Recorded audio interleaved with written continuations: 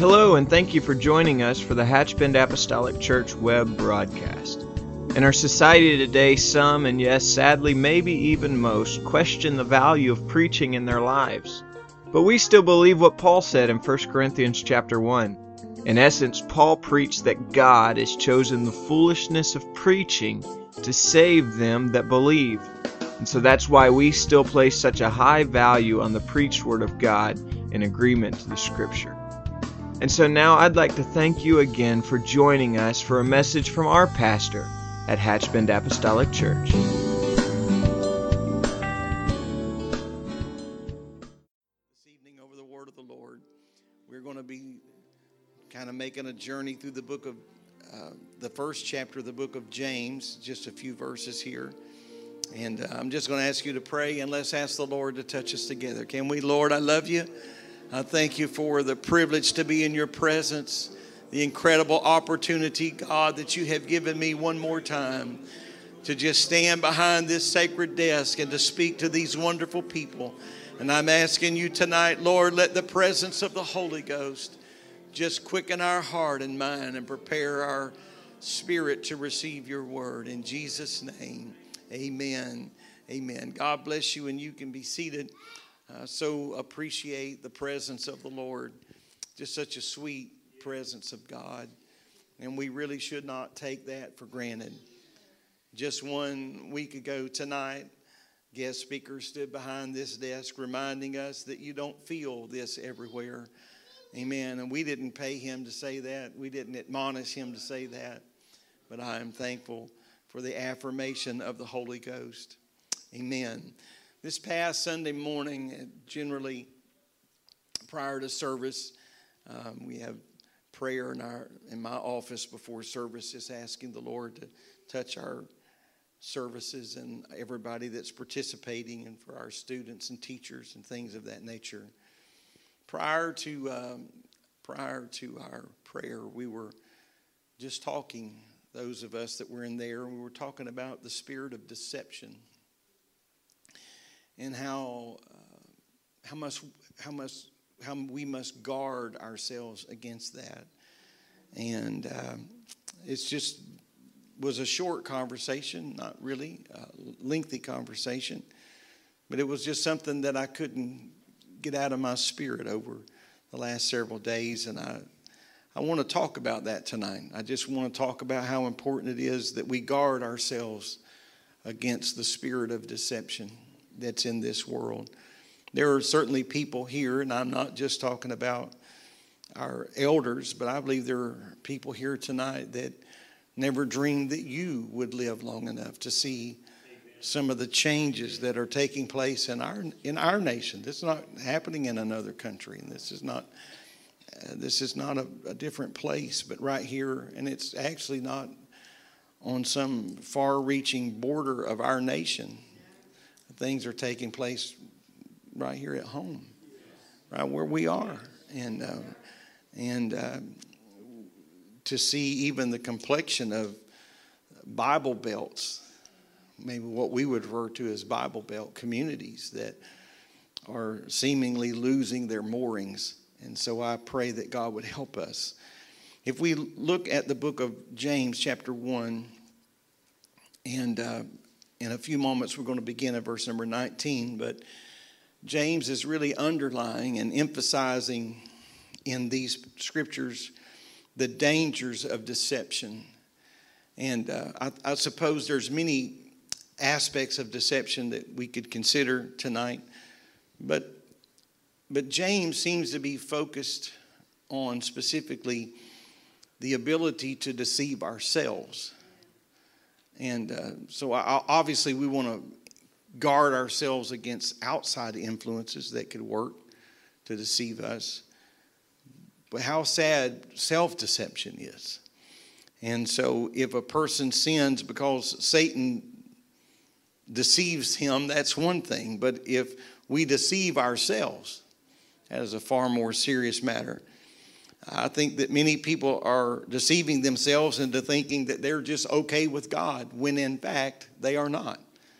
Amen. I'm not the deciding factor of that, and I don't want you to think that statement came from me, the judge and juror.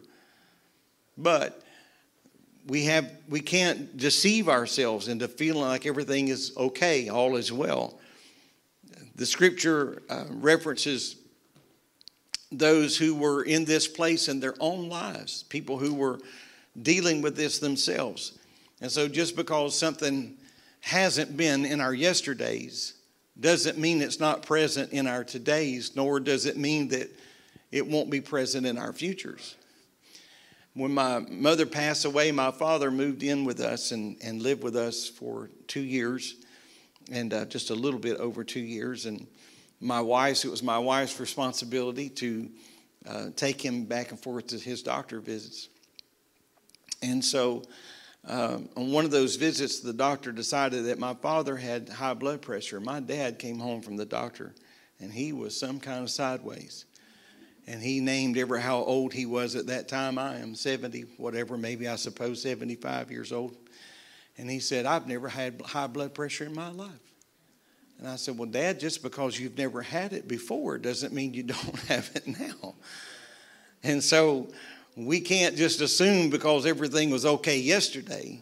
And I'm not trying to stir up a spirit of fear or uncertainty, but we just can't assume everything is okay. Matthew 7:22, I'm going to jump to Matthew very quickly, but the scripture says, Jesus said, many will say unto me in that day, Lord, Lord, have we not prophesied in thy name, and thy name cast out devils, and thy name done many wonderful works?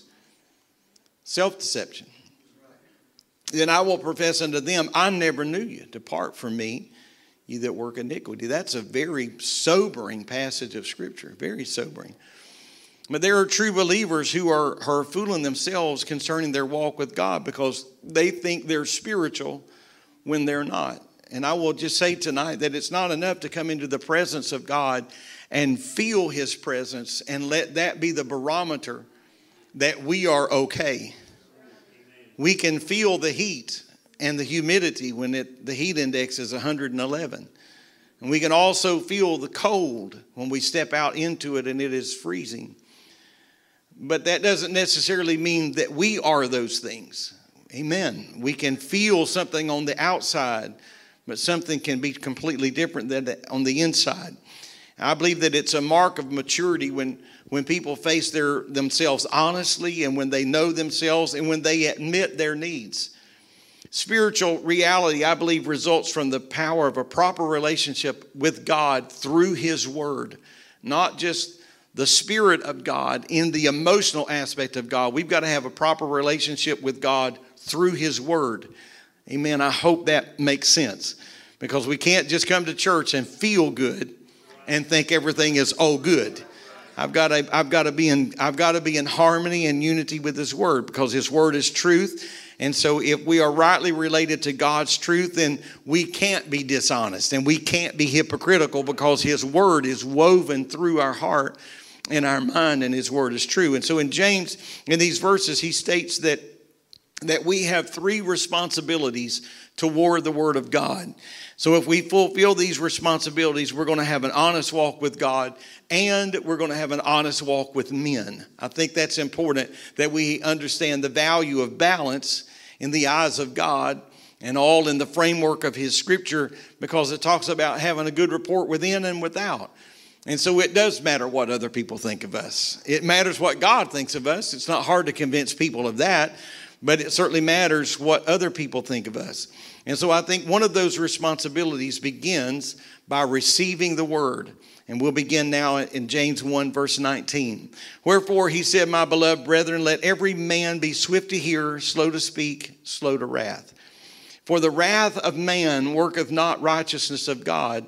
Wherefore lay apart all filthiness and superfluity of naughtiness, and receive with meekness the engrafted word, which is able to save your souls. Get that is able to save you. And so James refers to, these are not coincidental phrases. James refers to the engrafted word. That's an interesting phrase, because that means the implanted word. That word that David said, have I hid in my heart that I might not sin against thee.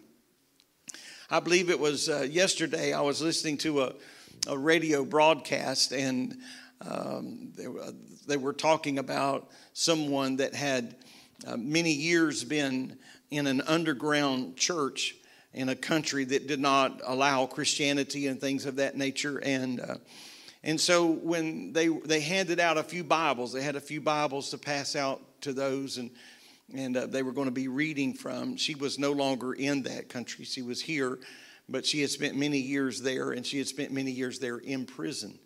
And so whenever it came time, she looked over and realized that somebody didn't have a Bible. And so she handed them their Bible, her Bible.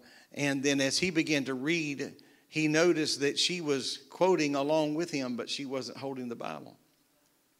And so when the service was over, he had read quite a lengthy passage of Scripture, and he was somewhat curious how that she had no idea of what his text was going to be.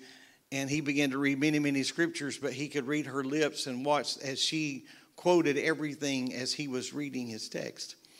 And so he was asking her about that, and she said, well, it was because of the years that I spent in prison. She said from time to time we weren't allowed to have a Bible, but somebody would smuggle in a page or a couple of pages of the Bible. And she said, but it wouldn't be long until they would find those, and they would destroy those. And so she said, so we learned quickly that if you're going to have the Word of God, the safest way to have it and the only way to ensure that you have it is to hide it in your heart. Amen. Oh, how different. What a different approach. My goodness, those things are humbling to me. That implanted word. David said that word, I want to not just memorize it in my head, but I've got to have it in my heart. And so borrowing from the parable of the sower, the Lord compares God's word to a seed, and he compares the human heart to soil. And in his parable, Jesus described four kinds of hearts, or four kinds of soil. He talks about the hard heart. The hard heart didn't understand or receive the word, and because of that, it could bear no fruit. He talked about the shallow heart, which was very emotional, but had no depth. And because they had no depth, therefore, they could also bear no fruit. Then he talked about the crowded heart, that which lacked repentance and permitted sin, and what another writer talks about the cares, or Jesus referred to rather, as the cares of life, the cares of this world, to crowd out and to choke out the word of God. And so we could just pause right here, and we know what a hard heart is, and we know what a shallow heart would be.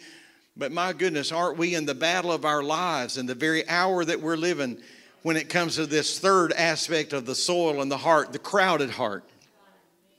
The crowded heart. So many things going on until, if we're not careful, a crowded heart, a crowded mind will just crowd out the word of God. The cares of life. Jesus said the cares of life could choke, that was his words, could choke the word.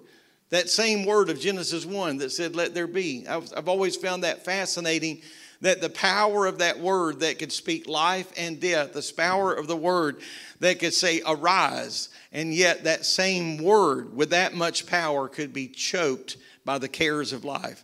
Fourthly, he talked about the fruitful heart, that which received the word, allowed it to take root, and then produced a harvest of fruit. And I believe that the final test of salvation is just that. The real test of salvation is fruit. Not what we look like on Sunday, not what we sound like on Sunday or Wednesday, not how we respond, but what the fruit of our relationship is with God. And that fruit could bear itself on many, many different platforms. It could be winning souls, or growing in holiness, or sharing. It could be sharing the things that we have in this world, or the things that we know in this world. I believe that fruit could reveal itself in spiritual character and good works. I believe that fruit could even reveal itself in the fact that we are a wellspring of praise unto the Lord, something that just can't be silenced. Not just for demonstration for the sake of being demonstrative, but there's just something that can't be quieted. It's an overflowing well. Real fruit, you'll always notice this about real fruit. It has a seed in it for more fruit. Amen. And so in that fruit, there is the ability, it possesses in its very heart often the ability to reproduce itself. But the Word of God can't work in our lives unless we receive it the right way. It's got to be received properly. Now, Jesus said, I think it's interesting in Mark 24, or in Mark 4:24, I think it's interesting that Jesus said, not only take heed what you hear, but in Luke 18, he also said you need to take heed how you hear. Anybody ever heard anything wrong? Amen. That's probably been the issue of debate in a few homes, hasn't it? Amen. You heard something wrong, and so it's not what you hear, but it's how you hear. I felt a spirit of conviction move in the house. Too many people are in this tragic condition that's described in Matthew 13:13 because he says this, and this is tragic. He said, in hearing they hear not, neither do they understand. They heard a noise, they heard some kind of mumbling and rumbling, but they didn't really get it. They didn't really hear. And I just want to say this, and I don't want this to be taken out of context or taken in the wrong spirit, but I want to tell you that I stand from the vantage point of this desk many, many weeks, week in and week out, and the Word of God is going forth, and there are people that are hearing it, but they're not hearing it. Because if they heard what was being said, they wouldn't get up and walk that way. At the end of the service, they wouldn't even let me or whoever's preaching get through. They wouldn't let a sermon be finished, because if they were really hearing the urgency of what the Spirit is speaking, and I'm not just talking about sinners, but I believe there would be saints making things right. I believe there would be saints making sure I got to get my peace call and election sure. I got to know that I know that I know. Amen. You can attend every service but never grow. And Hebrews 5:11 even refers to people that are dull of hearing. Amen. Dull of hearing. I think it's perhaps possible that in almost every life, as you age, you get dull of hearing. Amen. Life just takes a toll on it, doesn't it? I know there's certain things that I can no longer hear. There's certain tones that I can no longer hear. And I'm not just talking about that. I didn't just rename her tone. There are certain tones that I can't hear. I've lost the ability. I blame it on standing around monitors and speakers for all these years. But that may be or may not be. It may just be AGE. Who knows? But dull of hearing, that you cannot have the ability to hear certain sounds, certain things. And it could be a result of the decay of a spiritual life if we get spiritually dull of hearing. If the seed of the word is to be planted in our hearts, then we've got to obey the instructions that James set out for us in those few verses that I read. He said that we must be swift to hear. The Bible says, who hath ears to hear? Matthew 13:9. Who hath ears to hear? Let him hear. There's no commentary needed. If you got an ear, hear. So the Bible says faith cometh by hearing, and hearing by the word of God. Romans 10:17. And so there's something powerful about the word of God going forth. And I realize that we are, as Pentecostals, that we are emotionally wound, and that there is a bent in us toward that, and there's nothing wrong with that. I'm an emotional person myself. But I think that if we're not careful, we will connect everything to emotions and think if there's not enough demonstration in any one given service that nothing happened. But let me just clarify something, that when the word of God goes forth, the Bible says faith comes by hearing, and hearing by the word of God. And so when I know I've said it a lot in the last several services, or so it seems, but when anybody is standing behind this desk and they're teaching, they're preaching, they're talking about the word of God, don't look around and judge the service by what you see with your eyes or what you hear with your ears and compare that against some other service or some other speaker. Understand this, that faith is coming. Faith is being secured. Faith is being tamped into our spirit and our soul. I think there's a beautiful illustration of this swift to hear that is found in the book of 2 Samuel 23. David is hiding from the Philistines who were in possession of Bethlehem at this time. And David was physically thirsty. Maybe there's room for a little bit of debate here as to what was really taking place in his mind. But it could have been that David was just longing for a better day, or longing for another day. And in his mind, he was just speaking in a reflective manner or in a reflective tone. Nevertheless, it doesn't really matter. But while David was in hiding, the Bible says that he uttered out loud that he would love to have a drink of cool water from the well in Bethlehem. And many of you remember that story. And so David he just said it. He just said maybe he just verbalized something that was on his mind. And again, maybe he was thirsty. But I believe if he was really thirsty, he would have been satisfied with water from any well. And so there may have been some reflective overtone. But, oh, that I had a cool drink of water from the well in Bethlehem. This was a well that David had often visited in his youth. And so understand that David was not issuing a command, although he was a man in charge. He was not issuing a command. He did not order any of his men. He just simply said to himself, oh, that one would give me a drink of water of the well of Bethlehem, which is by the gate. And 3 of those men that overheard that statement, I don't know how many men were present close enough to hear, but 3 of those men heard him make this request, and they risked their lives to secure that water and to bring it to him. Amen. The analogy is this. Those men were listening. I don't think that David got up and hollered or bellowed that. I think David was just speaking something that was on his mind, but they were swift to hear. I don't want the Lord to have to scream something at me in order for me to hear it. I want to be able to get it. I want my ears to not be dull of hearing. I want to be able to sense what the Spirit of the Lord is wanting to do. Amen. I want to be swift to hear. And then he said to be slow to speak in the latter half of verse 19. We have 2 ears and 1 mouth. Many people have made that analogy. That ought to remind us that we ought to listen twice as much as we speak, right? But too many times we argue with the Word of God. Maybe not audibly, but we argue in our heart, or we argue in our mind. The Bible says in Proverbs 10:19, he that refraineth his lips is wise. It takes a whole lot more strength and a whole lot more discipline to stand still than it does to jump in the mix of things. Amen. The Bible says in Proverbs 17:27, he that hath knowledge spareth his words. You've heard me say this many times through the years. There's a lot of things that scare me, but one of those are people that always have a ready answer. Tell you what I'd do. I mean, they just found out about the crisis 30 seconds ago. And they already know exactly what you ought to do. But I've heard my cousin, Brother Danny Newbern, say more than one time, he said, everybody knows how to skin the cat, but the fellow that's holding it. And that'll preach. I'll tell you that will preach. Everybody knows how it ought to be done, but the fellow that's in the mix of it. And then in verse number 19, he also says that we ought to be slow to wrath.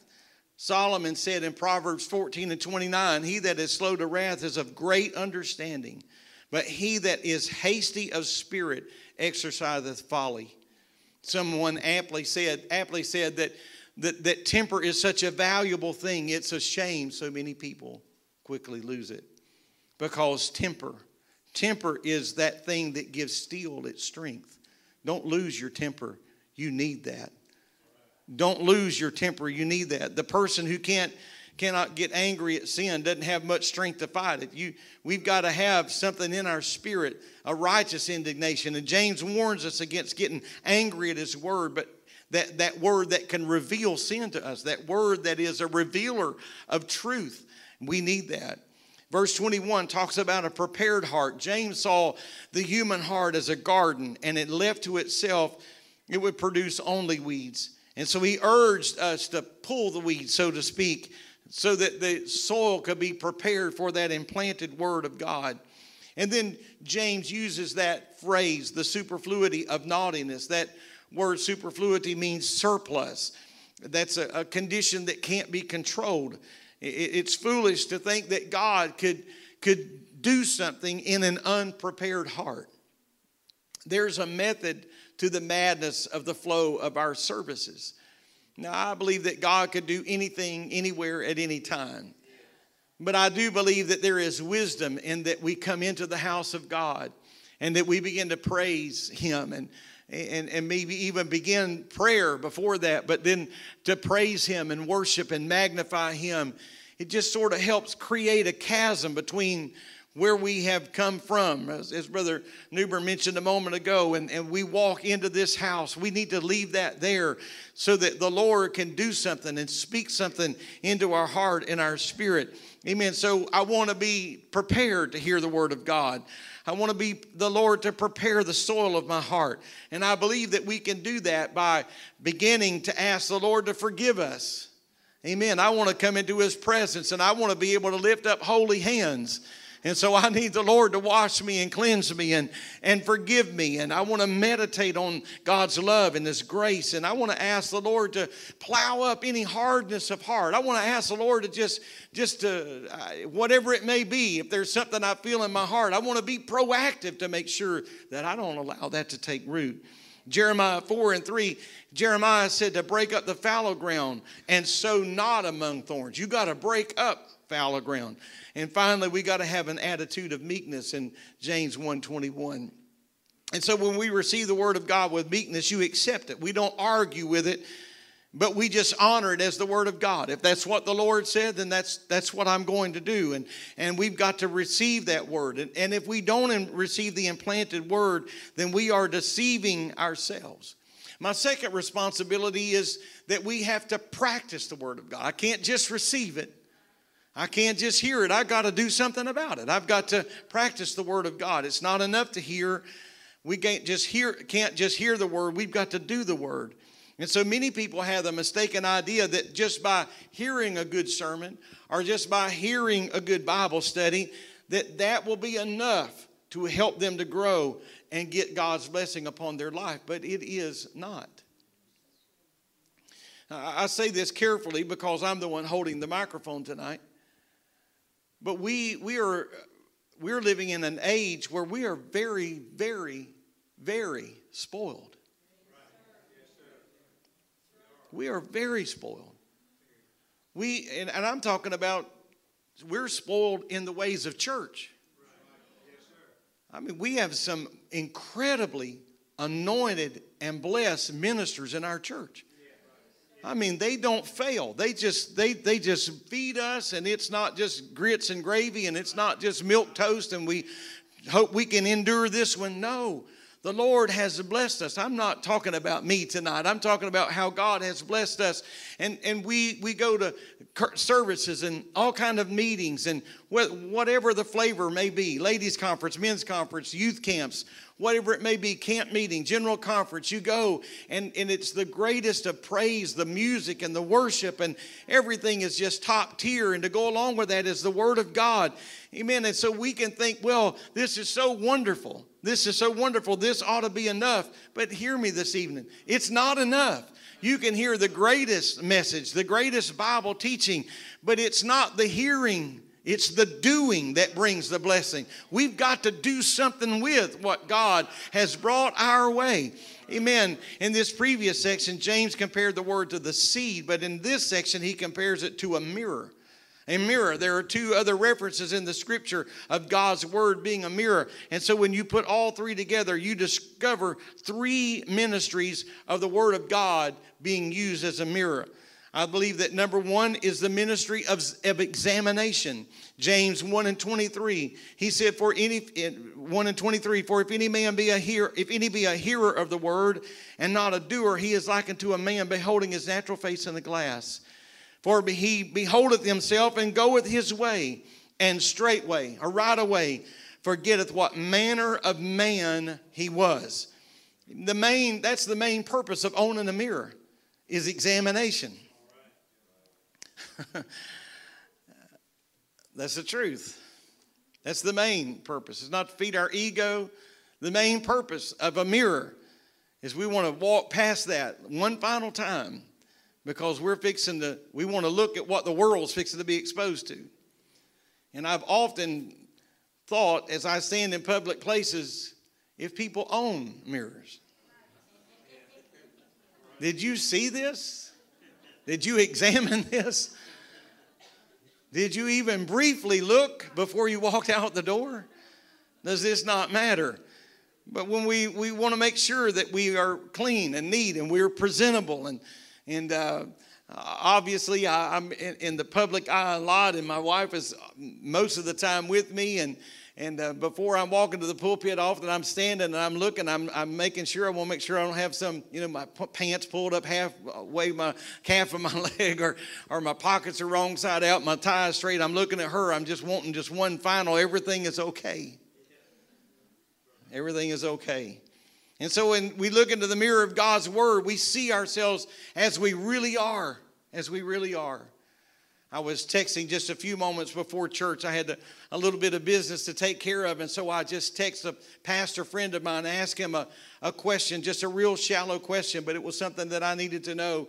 And he just kind of surprised me at how straightforward his answer was. And I said, you really need to work on coming out of your shell. I'm having a hard time figuring out what you're saying. So he said, well, let me put it another way. And he did put it another way. And I said, I got it now. The Word of God is that other way. There's no bones. This is who we really are. It's like the camera. It's like the video. It's like the recorder. And we look at ourselves and think, whoa, whoa, really? And so as we look into the mirror of God's Word, we see ourselves as we really are. James mentioned several mistakes that people make when they look into the God's mirror. First, they just glance at themselves. They don't carefully study themselves as they read the Word of God. And secondly, he said, then they soon forget what they see. But if we look deep enough into our heart, what we will see will be unforgettable. And we realize I've got to do something about that, because if we use God's mirror profitably, then we must gaze into it carefully. We've got to look with serious intent. And that requires time, and that requires attention. Really and truly, it requires sincere devotion. It requires honesty. Just a few minutes with God each day is never going to complete a spiritual examination. And a few minutes with God every day, that's a wonderful habit, but that's not going to do it. Amen. A routine visit to the doctor. There's always going to be a few fundamental things that are covered. And everybody knows where we start, right? You start on the scales. And I've done everything within my power to bribe them. But you start on the scales. You weigh in their blood pressure, the temperature, and just these few fundamental things that they check. That's going to happen no matter what. But then there are times that we're called on, annually perhaps, to do some blood work, or maybe for some scans, because they realize we got to take a deeper look into this. It's okay to come in from time to time.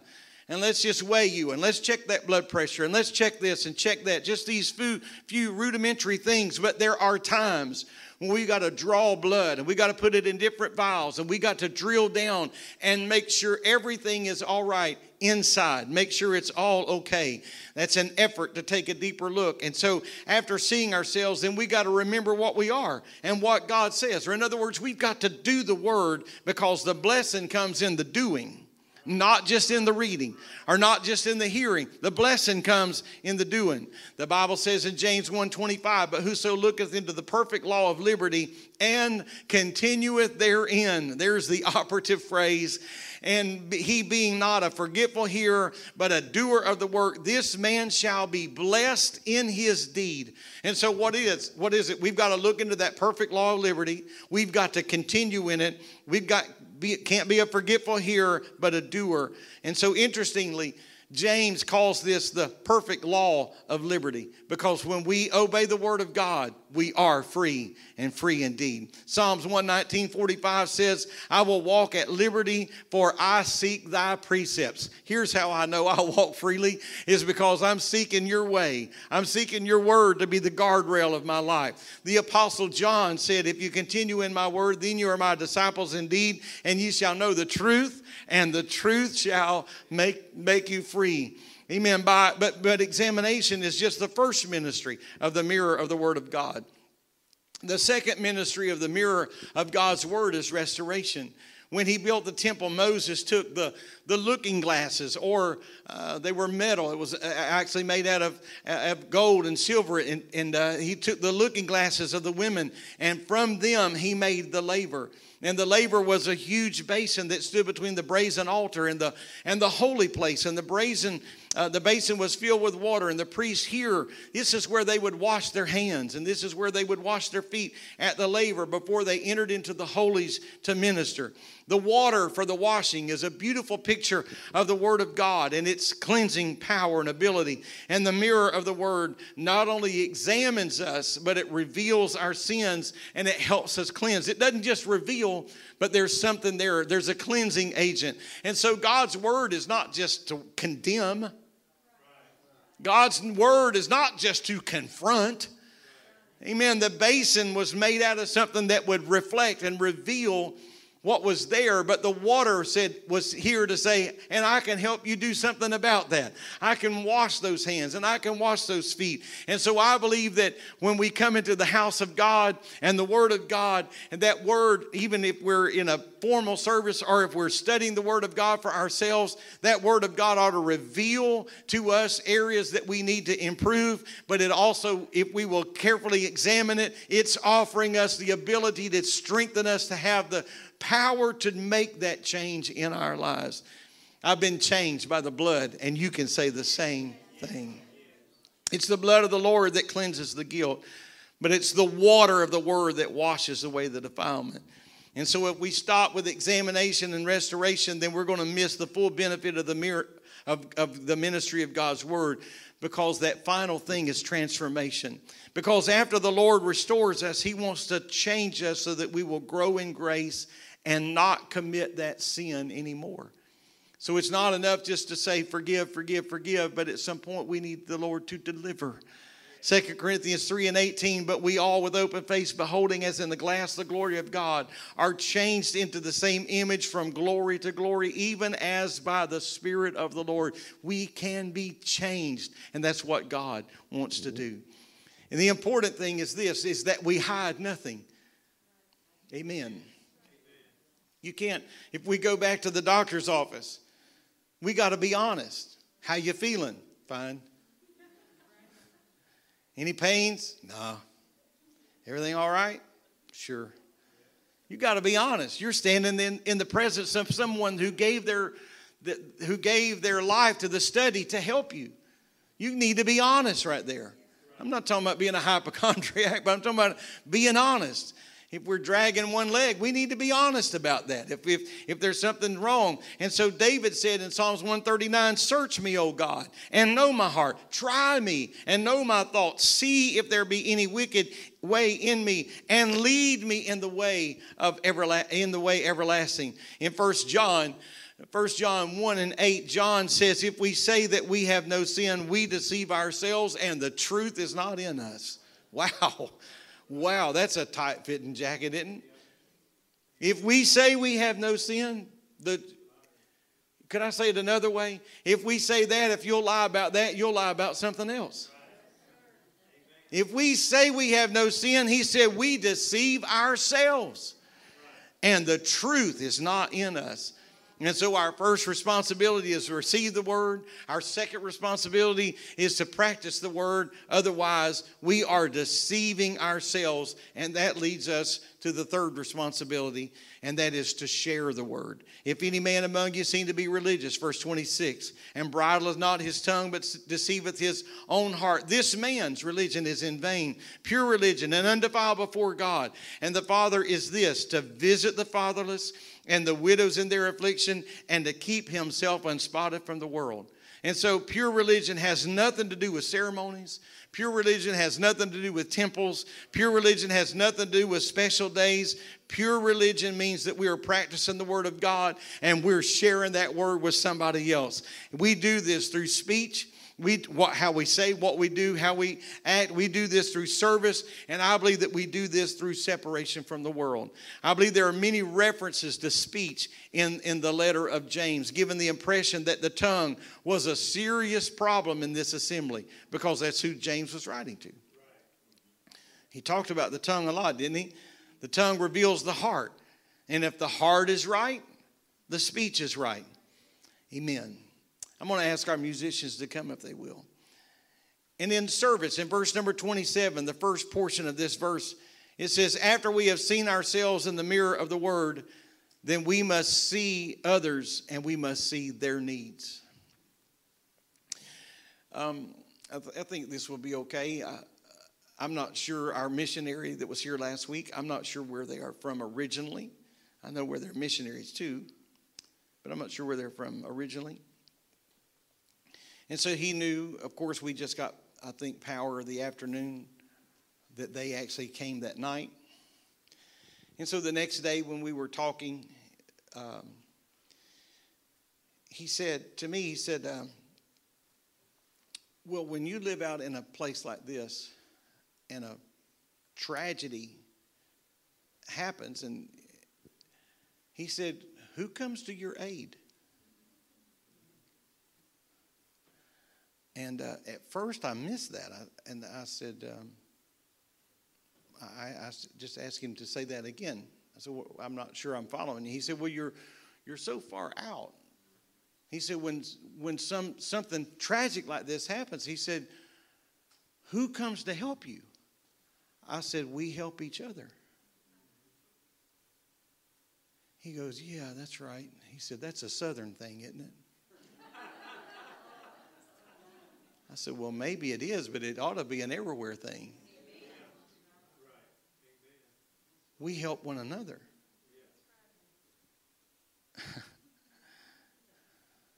We need one another. It's the body. We come together. Amen. So when we see ourselves in the mirror, we need to see others, but we need to see their needs and not just observe their needs. But the Bible says in Isaiah chapter 6, in the first few verses of this chapter, it says that Isaiah first saw the Lord. Follow me now. Then he saw himself. And then he saw the people to whom he would minister. So we first need to see the Lord, but then we need to see ourselves. But we can't stop looking right there. Then we need to see who all. Where's the field? Because words are no substitute for deeds. You can't say, the scripture talks about, you can't say to the cold, be warm. You can't say to the hungry, be filled. You can't say to the thirsty, you can't say that. You got to do something about that. And so finally, James mentions in chapter 1, or in verse 27, he talks about separation. Now, I don't think there's any debate about this, that Satan is the prince of this world. And as children of God, we are in the world physically, but we are not of the world spiritually. Because we have been sent into the world to win others. However, the only way we can win others is to maintain our separation from the world. Because if we're not different, they have no reason to change. If they can't see, feel, sense, and denote a difference, and so if we're not careful, we can become conformed to the world. And as a result of that, we will be condemned along with the world. And I'll ask you to stand. I want to use an illustration in closing, maybe to help underline this. Maybe there's several illustrations, but perhaps one that would be readily underlined in our heart would be a man by the name of Lot. The Bible says first of Lot that he pitched his tent toward Sodom.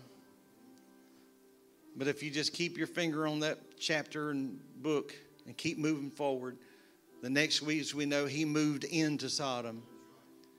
But if you just keep reading, you find out that Sodom moved into him. And that's a dangerous thing.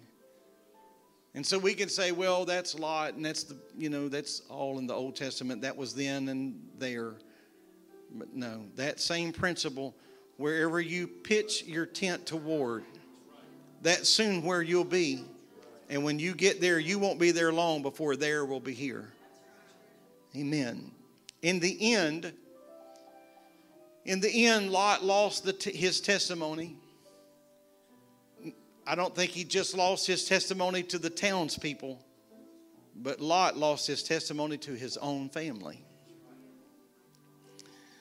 When judgment fell on Sodom, Lot lost everything. And think about this. It was Abraham. It was that separated one, that friend of God, that had a greater ministry to the people than Lot. Because Lot went there and Abraham stayed away. I believe that we have a greater influence, the best way to minister to the needs of the world. And the greater influence, the greater way to have an influence is to keep ourselves free from the defilement of this world. Amen. I don't want to be deceived.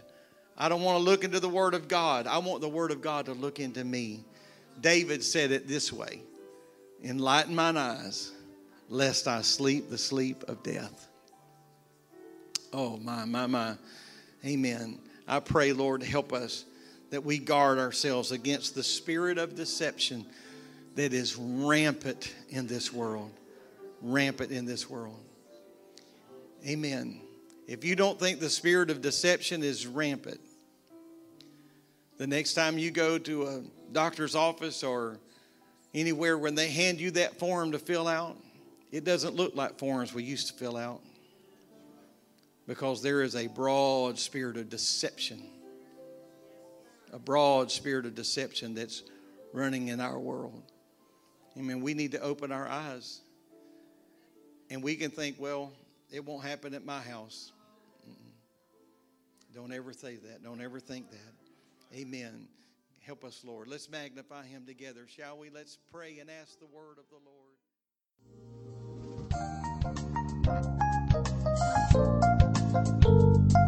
This message has been brought to you today by the media ministry of Hatchbend Apostolic Church. We pray that it's ministered to you in some way, and we'd like to take this opportunity to invite you to join us in service here at Hatchbend Apostolic. Our Sunday services begin at 10 a.m. and our Wednesday night service at 7:30 p.m. For any more information or to speak with our ministry staff, please feel free to call our church office at 386-935-2806. Or you can visit the contact link here on our website. Again, thank you for listening, and we pray God's richest blessings on you and your family.